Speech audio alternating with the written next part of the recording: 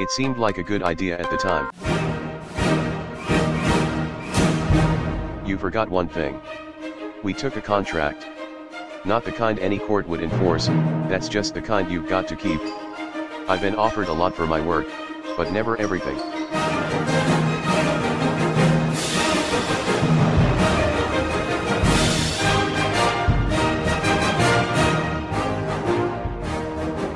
It's time for the rules of acquisition. All right. Hello and welcome to the Rules of Acquisition, a podcast where we are going through every single episode of Star Trek Deep Space Nine, the greatest Star Trek show to really get in there and deep into those Western tropes and whatnot, and hokey and shifting tones, or Eastern tropes, or those, depending on your preference. And whatever.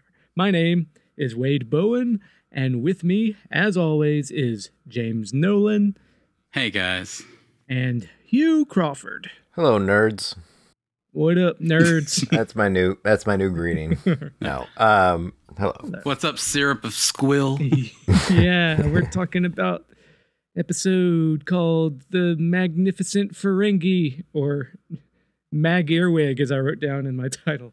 Yes, this episode is episode 10 of season 6. It should have been episode 7 if they were thinking.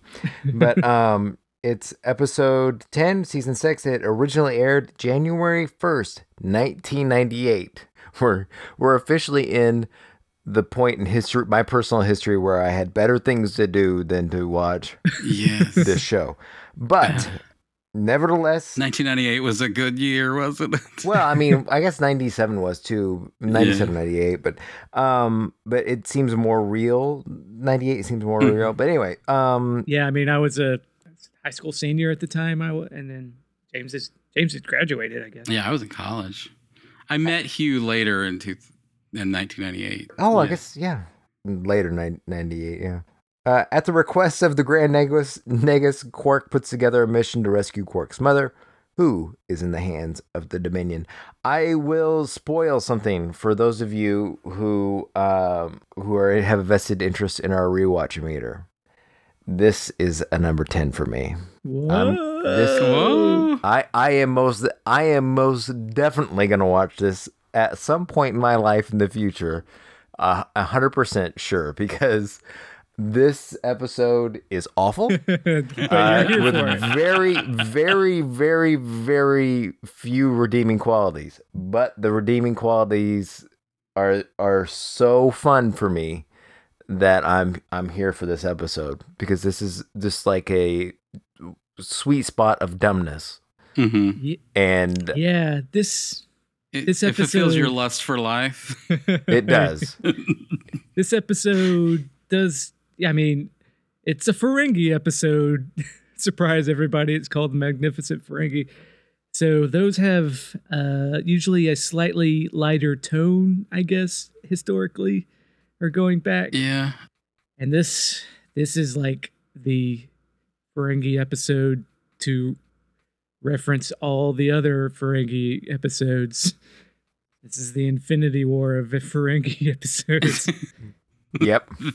Yes. And it's just like tone-wise, I don't know. Like when I was watching this the second time, I was like, all right, did I enjoy this? Did I hate it?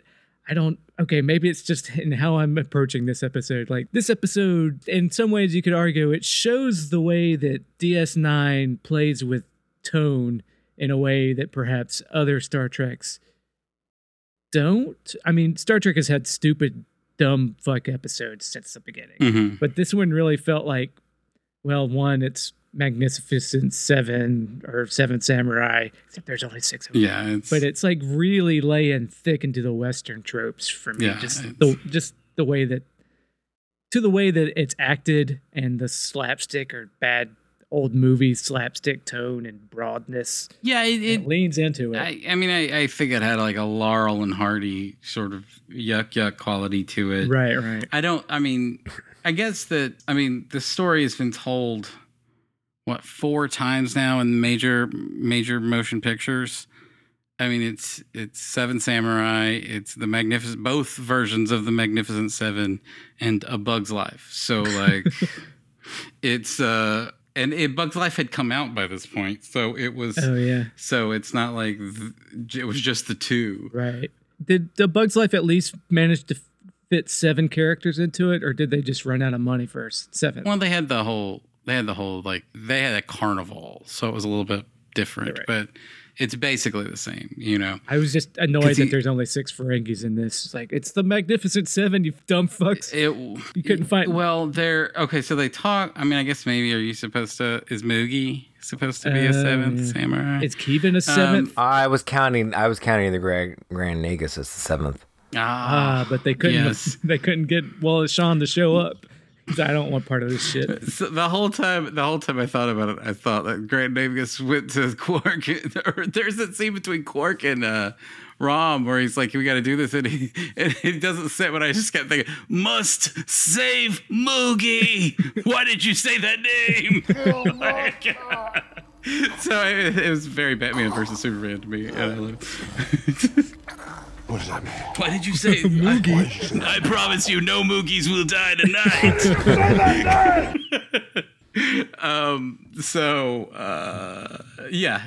So they swear up and down in the writers' room that they were not referencing the Magnificent Seven. Right. Then why'd they call it Magnificent Ferengi, you fucks?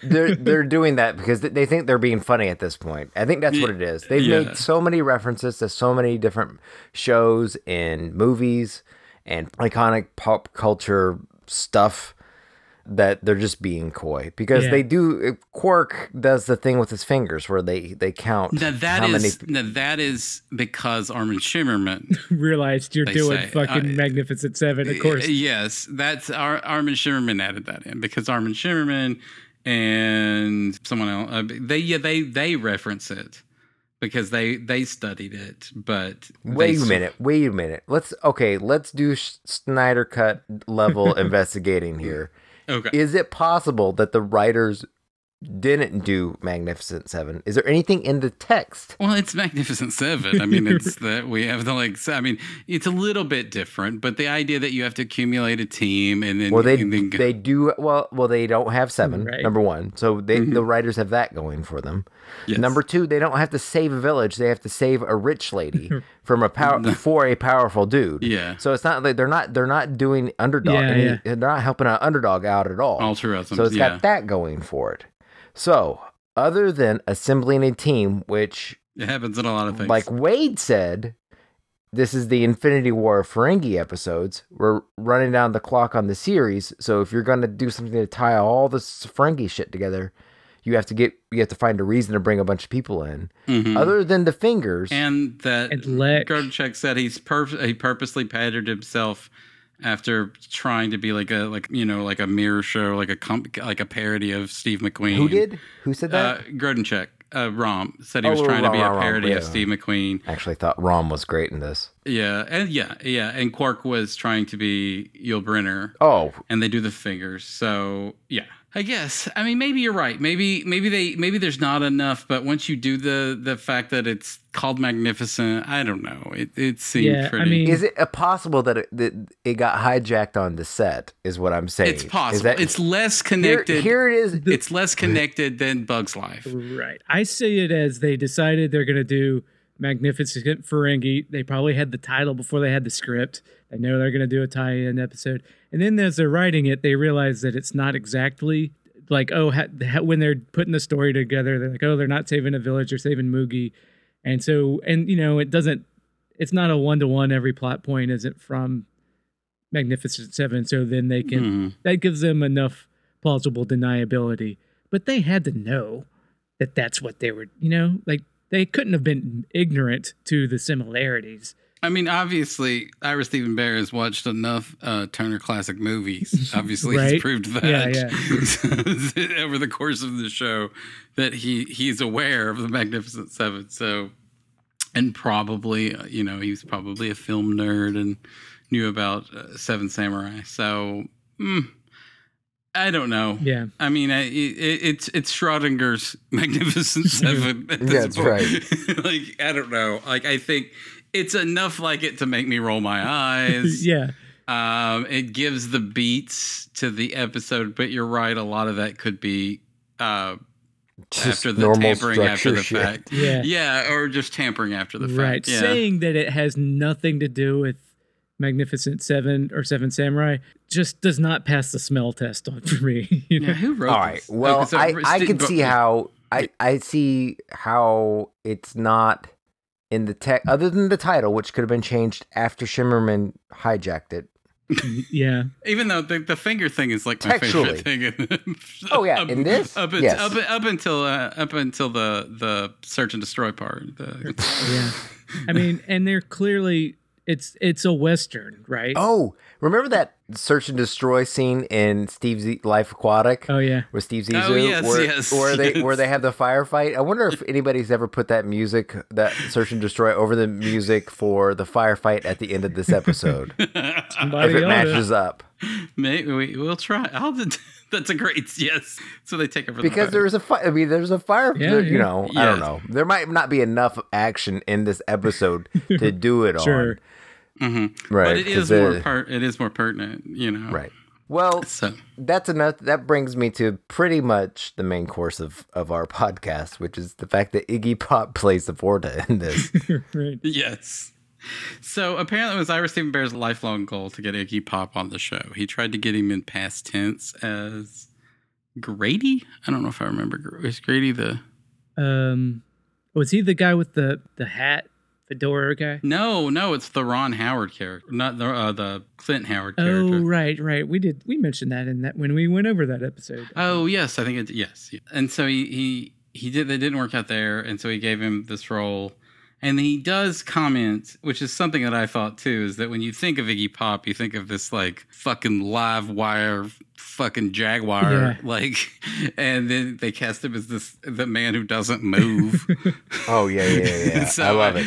Iggy Pop he brings a strangeness to this role. Yeah, that's perfectly in sync with what the Vorta are, because there is a slight danger to his character, like a caged animal, or like a like there's I don't disagree. I think Ira Stephen Bear disagrees. He's like, that was a mistake. I should have cast him as something with more energy. Nope. I think he played it perfect. I think Iggy played it perfect, and I think it was perfect for him, because the Vorta are fucking weird.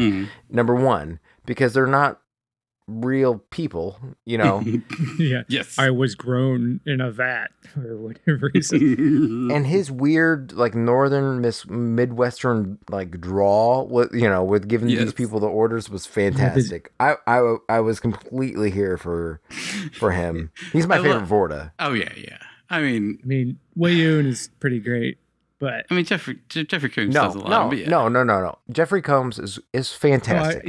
But if I had my choice, but if the run of this entire series, if they could have put Iggy Pop's weird ass and give him Wei Yun's job, that same character, you have Wei Yun's job, and he looked like tragically bored and like pained by having to even be there in every scene, with like Gul Dukat, that would have been great.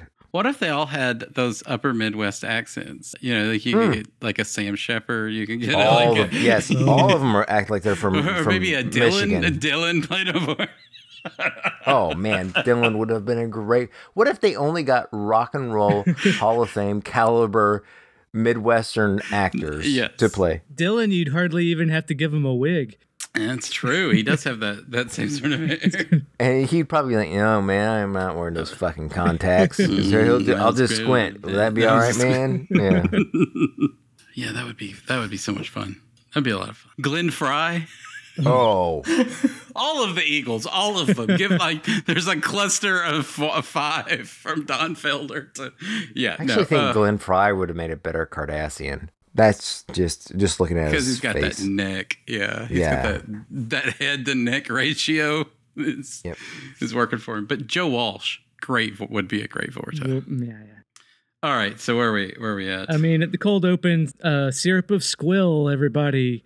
And he's telling his war stories about negotiating with the drought on the Balankar, stockpiling Squill.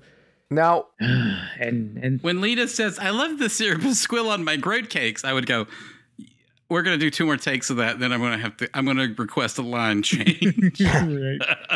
I love syrup of Squill on my groat cakes. this is the thing. I love that story.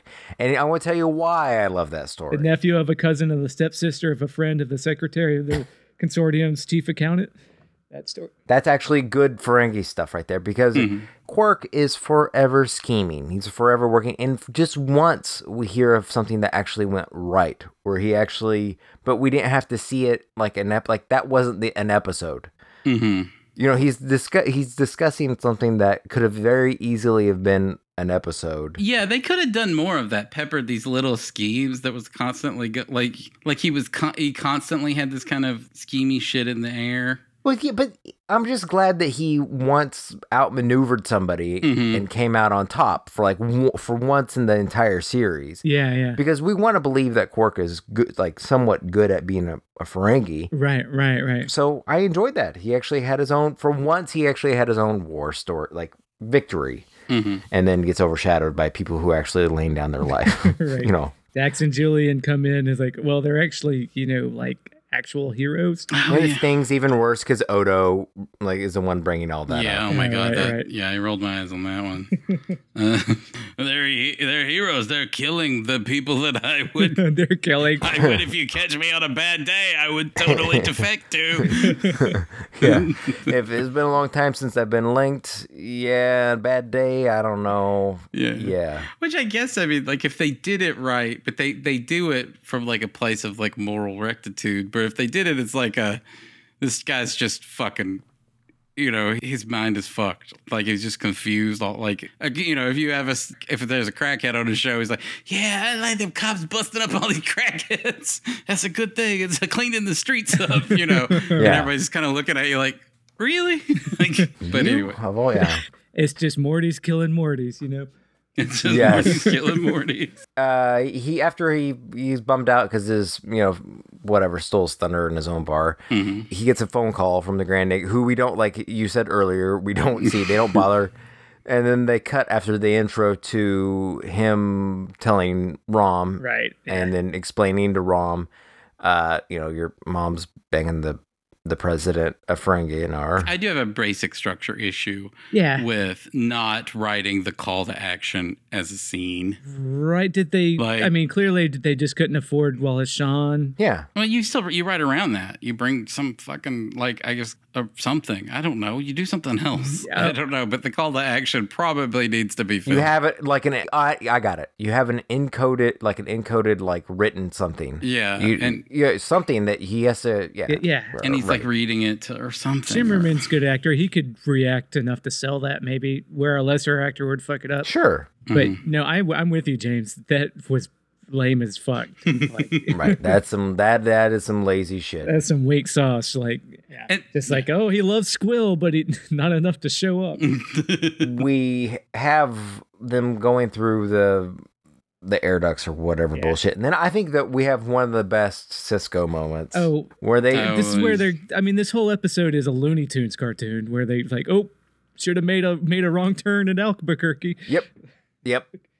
But the look on his face was still... There was nothing cartoony about how about how Avery Brooks played it. Mr. Brooks takes his job very seriously. That not only that is he was a little irritated he even had to be at work. Yeah, that's probably. What I was thinking. He was saying so you pay me the same. And yeah, and he's like, and this is it. This is my life. He goes, yeah. And he goes, okay. But if you have to shoehorn Avery Brooks into every episode because it's his show. Because contractually, that was a fantastic way to do it. Oh, and Yes. yeah. And the Three Stooges, hello, hello, hello. Like, except it's Rom's, no, no, no. Like when, or I got the key all wrong, shit. But it sounded like the Stooges, hello. No. Just stop singing. Yeah, I this is one of those episodes that is pitched, like I talked about. Like I don't like yuck yucks or wacky hijinks as much as other people, and there is a lot of that. So there was a lot of me watching, not laughing, but some of it was fun, but not that. But I mean, the Avery Brooks's line reading, you're right, is fun. Right, and the Moogie's on a she was going to Vulcan to get her ears raised. Oh, yeah. Interesting. And that's why the Negus let a female travel, which they're not supposed to. Do they not? I mean, I don't know. Yeah, I guess. Okay. That's what. I mean, I guess that's fine. That's like that idea works on the fly. But if you think about it for more than 2 seconds, you're like, why? Wait, she was here before. No, she wasn't. No, and also they're a planet full of people with giant ears. Why don't they do their own plastic surgery? I mean that whole exposition scene was way exhausting. I mean, I get that Klingons have different ears too, but they also, I don't know. Vulcans, you get what I'm saying? Yeah. It might be cheaper, James. Yeah, they don't. It that's might. True. It's like going down to Mexico for your lap band surgery. Who would do that? But anyway, yeah. I know people that did that. I don't think they listen to the podcast, but that's all I'll say. Okay. Because their doctor here won't do it. Anyways, I won't. And their name starts with a. And. And the city they live in rhymes with. Malva? But I don't think they listen. No, I don't think they do. Malva is it? Dolores. No. Dolores! And then so they get Rom and for a 30-20 split, and then they tell the other Ferengi that it's a 20 bars of gold pressed latinum they're splitting. They get Nog on board so that he can be strategic operations officer, just like Worf. So he's on board because it's his Moogie too, I guess. And then they go to like the Western trope of the guy, the Ferengi that's not like other Ferengi because he's just like an eliminator or talking in an old Wild West voice, kind of, I don't know, like sounds like, which is hard to do with those those teeth in your mouth. Right. If he were playing in another character in a Western named Cookie, I would have bought it. Listen, I thought that having a guy, so far we've got 3 Ferengi on this team that are not motivated by profit. You've got Rom, who's motivated by his engineering duties, and Lita and his life on Deep Space Nine. And Moogie. You've got Nog, who is motivated by, his military status. And then you've got the Eliminator guy who wants to be challenged in his craft. So it is a little interesting that we have a culture and we have these outsiders from outside their. Yeah. He's the only Ferengi that is new to this episode. No, he was featured in the. Oh, was he? Yeah, the one briefly. He was in the one where that's all about Liquidator Brunt and going home, and where he had to go home and argue in front of the Negus. Was it the Negus or was it the whatever? The Liquidator. The first one with Liquidator Brunt. Okay. Not the one where they're trying to sell his body pieces, but the one before that. And what was Lex deal in that? I don't remember. He's in it briefly. I don't know. Oh, then I stand corrected. I don't think he's sketched out, but I looked into it. It's not much, but. And then they go find Cousin Gala, who's been arrested on Thalos 6 for vagrancy. And do they travel to Thalos 6, or he's been moved to Deep Space Nine?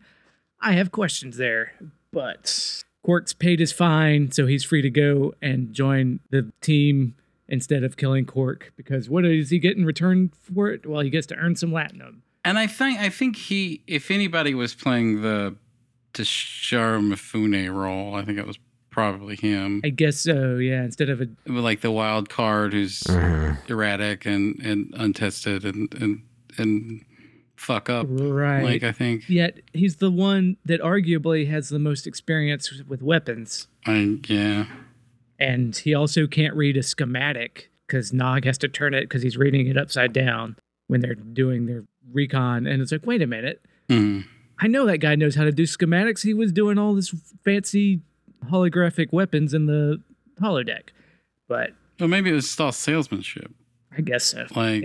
Like, you know, like if a salesman doesn't know how to fix a car salesman doesn't know how to fix a car. Right. But I think if Ferengi knows how to look at a Ferengi data pad, maybe I'm being an asshole. I probably am. Probably. No, in calling him, yeah, that was a little silly, but sure. But he had a role to play. He was the fuck up. Right. And so then they're all trying to figure out how they're going to do it. And they're like, oh, shit, we don't have a ship. And it's like, oh, yeah, they're right. They don't have a ship. So I guess Scala just got sent to Deep Space Nine's brig because they didn't go to, or they had to go get him, I thought. But I had nerd corner questions. I guess they could just take a. I don't really know. I mean, I guess they maybe can hire because they were sanctioned by the Federation. I guess that's another question I have. Well, by giving them, they know what they're doing. They gave them a Federation prisoner. I know. Yeah, that seems like they couldn't get him a ship too. Yeah, the whole. Why'd they give him a prisoner too? That seemed like a bad idea. Well, that was the thing is that everybody in the first 3 seasons of this series, at one point, everybody goes to Cisco and asks for a runabout. Yeah. And Nog could have easily could have done that, and it would have made sense. Right. But then, Brunt comes on and says, I got a ship. And they're like, well, okay, you're on the team. And he says, now we are 6. So isn't now we are 7? Is that a line? I don't really. Well, they got. I mean, no, I don't know. Okay. I don't remember. Probably not. Yeah. They were only going to hire 6 in the original.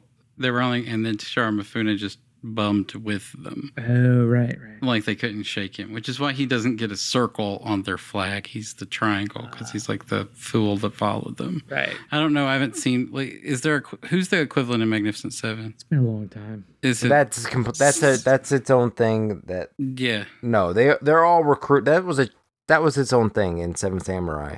Is the guy? They don't have a goofball. They don't have a straggler. Okay. Right. And they're all hopeless when they're running their holographic simulations. And Lex shoots the hostage. Oh, that is a Speed joke, isn't it? Well, they don't. He never says shoot the hostage, but that's what they do in Speed. Yes. Yeah. But yeah, and Speed had already been. It had been popular by then. Right. Oh yes. And then I was the king of Squill, and now we are all fuck ups. And then Rom is like, well, we're not commandos, we're negotiators, or maybe Quark says that. So then they just, oh, that's right, we'll negotiate. And then they just go to Captain, instead of asking for a runabout, they ask for a political high-value prisoner. And Cisco says, sure, why not? Because Kira put a word in for you because you saved her back in episode 6. That makes sense. He did save her ass. True, yeah. So... We can't. I mean, that's but they just play it off so nonchalantly. It's like, and they debriefed. They debriefed Kevon as the Federation got probably all they were going to get out of old Kevon anyway. That's true. Yeah, but it just seems flippant to me. How like you did me a solid. Here's no questions asked. Here's a war criminal. There you go. But it wasn't. I mean, they explained it, but yeah. This whole episode's pretty flippant. And he said, don't thank me, thank Major Kira. So, I mean. Yeah, and she's like, yeah, anytime. Like, okay. I mean, you're right. It's fine. It just, it is what it is. And then they sail off in the butt plug ship. This is one of those don't think about it episodes. Like even I'm like, this was one of those don't think about it too much episodes. It's just like anything they can do to fit as many references the old episodes in. We got Kevin. Yes. We got the butt plug ship. We got Impact Nor. Yeah. Yeah. And so they go to Impact Nor, and Nog is like, I've been here before. And they set up in the infirmary, and then they're like, hey, look, some of this medical equipment still works. This is clearly setting something up for later. Yeah. Yeah. I did like how they had to do it on Impact Nor because it's cheaper. Yeah. I do. Whoever, like, that had to be an accountant that was like, you have to do all these away missions. If you could just do an away mission that was also on DS9, Right. that would be great. Okay, just dim the lights. I guess we can do Park it. Noir is a concept they should have introduced in season 2. Yes. Yeah. Like all this stuff, yeah. Yeah. Could have saved a lot of money, a lot of Right. You think about all the episodes that could have been set, all of the Just dim the lights, all of the put a few barrels around, and you're good to go. Yes. Why didn't they go to Park Noir when they were kicked off Deep Space Nine? Right? Well, That would have been cool. because Was that space overran too? Maybe, I don't know. they needed defensive security like they did at Starbase 276 or whatever. Yeah, why aren't the Federation taking over Impact Noir? Since obviously they can just go there whenever they want to, so they have like I don't know. It's a perfectly fine station. But if it wasn't empty, then they couldn't always go there Right. whenever they need to. Well, yeah. Right, that's true. It would ruin the point of having Impact Noir as Right. for why they created it to begin with. Keevan's playing his creepy voice. We're already dead. We're all gonna die. And Vorta are supposed to commit suicide when they get captured, and he's a coward. And so he's like, they're just gonna kill me anyways. They're going to execute me in the most unpleasant manner. After what is surely going to be a most unpleasant debrief. Yeah, I don't like Ira Kaplan as much as I like Iggy Pop playing a voice. No. I liked Ira Kaplan more his last episode than this one, but Right. yeah. He's capable with the shenanigans, though. Right. Yeah. Shenanigan capable. He weekends at Bernie's pretty good. Yeah. Yes. Oh man, you're skipping ahead to the last 10 minutes. Jumping. In my mind, half of this episode is Weekend at Bernie's, but Yeah. in actuality, I clocked that it's only like 4 minutes of Weekend at Bernie's. Yeah. But in my mind, I'm like, oh, this is an episode where the first 2 acts are Magnificent Seven, and the third act is Weekend at Bernie's. And how is that not a recipe for just some delightful entertainment? I don't even know. This is so dumb. This is so dumb that it's entertaining. We are at move along home territory with our entertainment level here. It's getting there, yes. Yeah. The Vorta show up and everybody freaks out and they're running back to the thing. And then word gets out that Quark conned them and he's actually getting 50 bars of latinum. They do have the transporter jamming stuff, so they're covering some of their nerd corner bases. And Gala's screaming and, because Gala just lets the guy go. Well, he falls asleep when he's on watch. Who said you could sleep? And it's like, oh. Yuck. I don't know. What do you mean you don't know? You were guarding him. He must have slipped away while I was sleeping. Sleeping? And I guess that scene's there to make Quark look smart or like capable. Oh, yeah. Because he's already instructed Rom to take he's got disengage the induction matrix on the butt plug ship. Rob has the Rob has the alternator. Right, yeah. Right. And then they're here, and the alarm goes off, and antics ensue, and they get back, and they're like, "You go look for them." It's like, wait, they're here because we asked them to come here. It's like, oh yeah, right. So Quark is going to go check to see that they're there, and he makes Nog go with them, and then this is another nerd minute, like nitpicky thing I noticed that kind of annoyed me. So Nog is like, I'll check. And he's got his phaser rifle there with the strap. And then he's going to open the door manually with his hands to see if the Jem'Hadar are there. But before he opens the door, instead of using the strap on the fucking gun, he takes it off and sets it down. Again, it's very nitpicky on my part, but it's like, that's what the strap's for, bro. Why don't you use the strap? And there's a bunch of Jem'Hadar and our boy Iggy Pop. Yeah, this is the stuff that I it moved into things I could tolerate when it was just characters interacting with each other in these negotiation scenes. I like, this stuff is fun. I like this stuff. Yelgren. I liked Quark being capable. Yeah. And playing the scenes well, and Iggy Pop being fun. Yeah, and his Eeyore voice. What a touching and heartfelt reunion. Yeah, it was very I liked how they built them with a sense of sarcasm. Not balls, but sarcasm.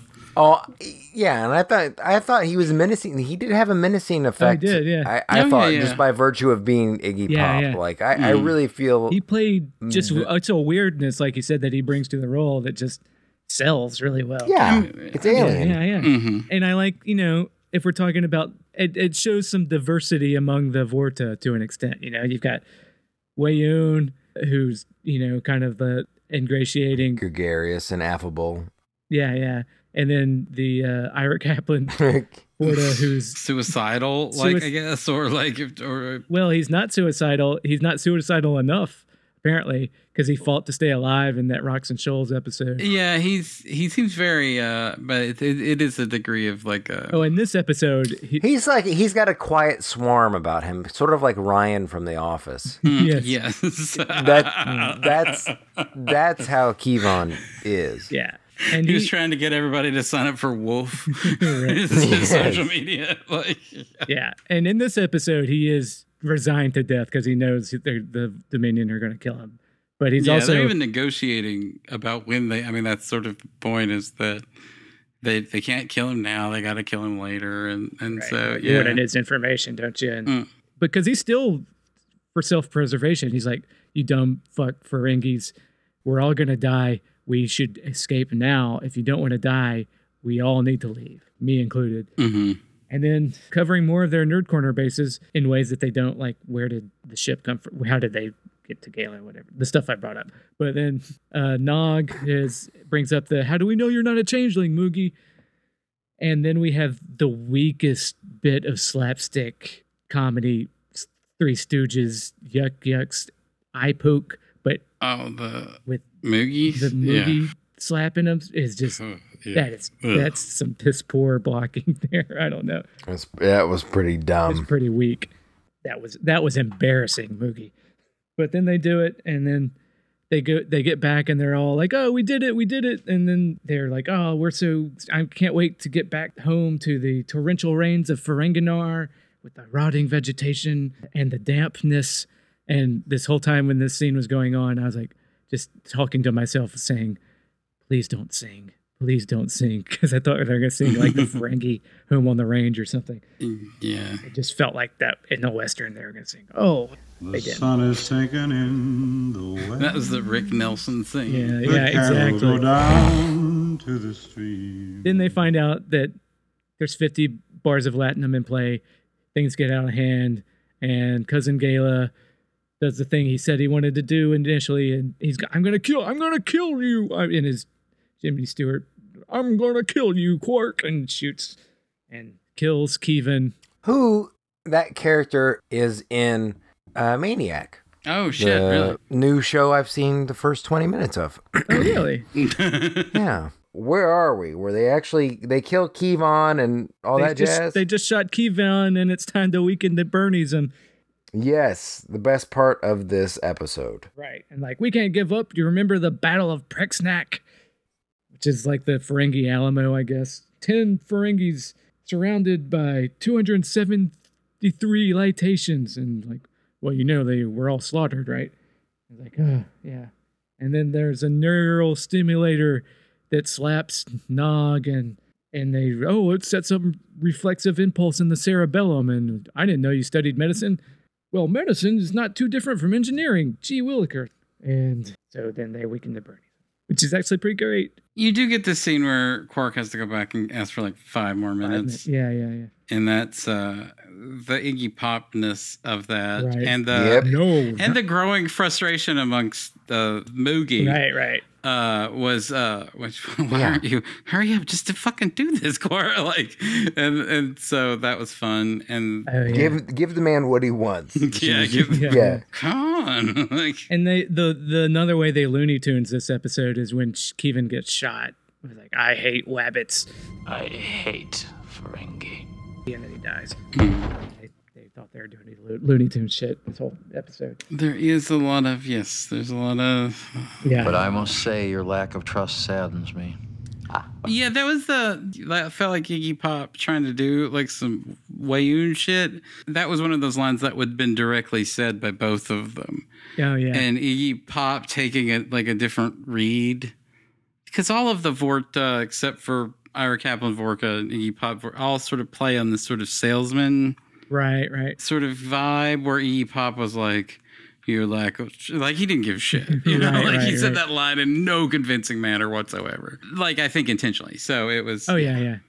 And then they've got the dead body up and running in Frankenstein, and they just have just a laugh, the flippancy that they just like laugh at this corpse that they've animated. Was a little bit They're really tickled. I was by a little bit like, I find it a little discomforting, but like, a man is dead, you soulless Ferengi. I mean, it's just a Vorta, but they're like, look, he's walking around. It was, yeah, I mean, it's creepy what you're doing, but I get it, I guess. Moogie is trying to sell Yelgrum on Hippocat futures, which are good for diffractive optics and some beauty products. Listen to how smooth my scalp is. And oh yeah, Moogie's always Moogie, and the fact that Iggy Pop actually acts like he's slightly interested in it. Right. But we'll probably still have to go. Moogie gonna Moogie. Which gets into the reoccurring thing that these Vortas have some form of like agency. Or personal interest outside of their job where they're not supposed to have. Right. Where you had like Wei-Yun with the getting snookered by the guy in the baseball card episode. Yeah. And then or wanting to like appreciate art. Right. Yeah. His struggle to, and then Iggy Pop's desire to have a portfolio.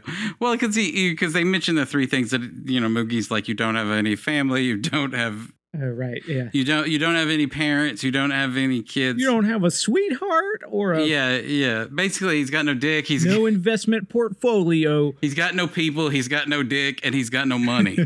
and he can't do anything about having no people and having no dick. But like he could fantasize about having some money, you know. So that was what he was kind of. This is interesting, right? But I will have to kill you if you're right. Like, but I will have. I'm afraid I'm going to have to kill you. Yeah. So all of that stuff is fun. Right. Thank God for Iggy Pop in this episode. Oh no, yeah. Iggy Pop his performance and strangeness is propping up this entire episode. Everything else is just little stuff to like carry you along, and its dumbness. The dumbness on its own is not worth the revisiting because there's not enough meat on the bone of the dumbness. It's not like, you know what I mean, The Room or whatever. Yeah. It's close at times, but no, it's Iggy Pop that makes it worth it. Right. The acting is serviceable enough to not be The Room, but Iggy Pop brings in like a certain weirdness, a good performance, but it's so unusual that it really carries the rest. Mm-hmm. And then they get Moogie back, and Bernie's walking into the wall, and they get the drop on him and shoot the 2 Jem'Hadar that he has left. And they're like, well, the Federation gave us a Vorta, we'll give them one. Completely going back on the deal that they made. But I guess the Vorta would have done the same. Yeah. Well, you had to you had to survive at that point. A deal's a deal only between Ferengi. Rule something. And then to thematically bookend the episode, it's like, well, how does it feel to be a hero, brother? And why don't you tell me? Feels good. End of episode. Yep. That's it, man. That's pretty much it. You guys, before we get into all of our end of show stuff, do you guys have any final thoughts or anything you want to address? Is there anything that you would have done differently? How would you have done this episode differently? All Iggy Pop conversations with Armin Shimmerman, just like a mammoth play of negotiations. Yes. Basically, if I could, if instead of aping that, we just instead of aping Seven Samurai, we just aped Glengarry Glen Ross, with just a conversation between Armin Shimmerman and. Right. You know what? Glengarry Glen Ross and Ferengi is more closely. Goddamn right. Closely. Yes. Makes more sense. Yeah. I wouldn't have done Glengarry Glen Ross. I would have done Reservoir Ferengi with Quark tied to a chair and Iggy Pop threatening to cut his ear off. And then you go back and instead of Seven Samurai, you do the Ferengi as Mr. Pink and Mr. Brown. You have like, why did I gotta be Mr. Pink? That's too much like Mr. Pussy. Yes. You have wisecracking Ferengi. You bring back Joe from an episode. That you can, and then you have, because it's a Galen episode, but then you have him holding Galen's hand, and at the end, and he's like, Quark, I have something to tell you. Exactly. I'm working for the Dominion, Quark. I'm working for the Dominion. Lek, the guy who played Lek. You have a ear cutting scene where he's dancing around to some near sounding attainable rights music. Yes, something not from Lek was the actor who played him, he goes by the acting name of Hamilton Camp, but was Bob Camp, the folk singer from the 50s and the 60s. I saw that. Yeah. Yeah. So I had to look that guy up. Yeah. And he's no longer with us. He died in 2005. So he was pretty old, though. He did a lot of MASH. Okay. He was yes. I think he was the guy on the phone in all of the Bill Bixby Hulk TV show. Oh wow. Mm-hmm. Yeah, he did a lot of voiceover work too. So not much else. Okay, well, your rewatch meter. I got to know where you stand on this one, guys. I'll put it at an 8. Put it at a 3. All right. Really? You're more likely, if you put it at 3, you're more likely to revisit statistical probability than you are, because you had that at a 4. Uh-huh. You are cordially invited. Worf's wedding, you have at a 3. So this is on par with Worf and Jadzia getting married. Yeah, a little bit. The Iggy Pop stuff is okay. Like now, in reflection, maybe it should be a 4. Because the most of this stuff I could give two shits about. Yeah. These are not characters that I like. I do like Iggy Pop. Yes. There is not enough Iggy Pop. Yeah. So let's say that Iggy Pop gets them a 4. All right. Armin Shimmerman and that stuff gets it there, but this is a 10 for me. Like I said at the top of the show, I think the Cisco moment where you have to shoehorn him in, Mm-hmm. they shoehorned him in well. I like the stuff at the beginning where he has his off-screen victory that he recounts to this bar. I like had this dumb turn it takes at the end when it becomes Weekend at Bernie's. And Iggy Pop is, the best in this. I think he's great. Mm-hmm. So yeah, this is a 10 for me. So I will rewatch. Like this is 100%. Because you compared it to Move Along Home, and I'm like, why doesn't it ring that kind of craziness with me? And I think it's because like part of the reason that I like Move Along Home and those kinds of things is because like when you're like, how did this happen? Right. What was the pitch? Every step of the way. Yes. They didn't know it was as dumb as it. They didn't think Move Along Home was dumb. Right. Yes. This is. Right. They knew this was a dumb. series Yes. of mystifying decisions where I felt like I could see why every decision was made here. This is every choice was by design. Yeah. They knew exactly what they were doing with this episode. Yeah. And it's still, I mean, it's a weird failure, just like Move Along Home, but it is interesting. So I think that this is more in your wheelhouse than mine. Like your personal. Oh yeah. Yeah. Subjective enjoyments. Yes. Is this? It's out of mine and in your. Yeah. Oh no! This is completely dumb and horrible television. It was just very palatable to me for a bunch of different reasons. Yeah. Mm-hmm. Because I braced myself to hate it. Like I braced myself. That might have been part of. I watched it twice too. Mm-hmm. But I braced myself to hate it, and that might have been why I had low expectations. And right. So the first time going in, I enjoyed it for the novelty, and I liked it for what it was. The second time, it was just the mood. Like I was approaching it, having watched it, and I was like, okay, I have to reset my mindset to go into this episode and enjoy it. I had to work harder to get into it the second time just because I wasn't ready for it. So what do you give it? I think that's the trick to the Ferengi episodes. You got to all right, this is a Ferengi episode. This is going to be some goofy, childish, kind of broad comedy kind of stuff. You work harder to like a show than I do. Yeah. Well, yeah. It depends on I might as well enjoy it if I'm committed to watching 7 seasons. That's true, but if it's work to enjoy it, it's not always working. Not always. It's not. No. I'm not saying it's not always. I'm not. Obviously, this is. Yeah, but like, what do you rate this? I don't remember what you said. Oh, I mean, my rewatch was an 8. You said an 8. We want to get into the IMDb now. I guess that's Hugh's question for us, but I just jumped in. Yeah. Are you guys ready? I want him to go first. Okay. Yeah. Who knows? I was gonna say you go first, Hugh, but you're the guy that's looking at the IMDb.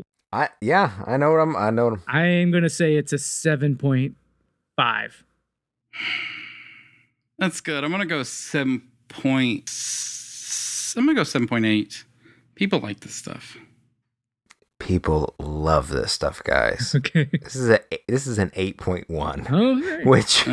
Which puts it higher than everything this season except for the Sacrifice of the Angels, Favor the Bold, and that's it.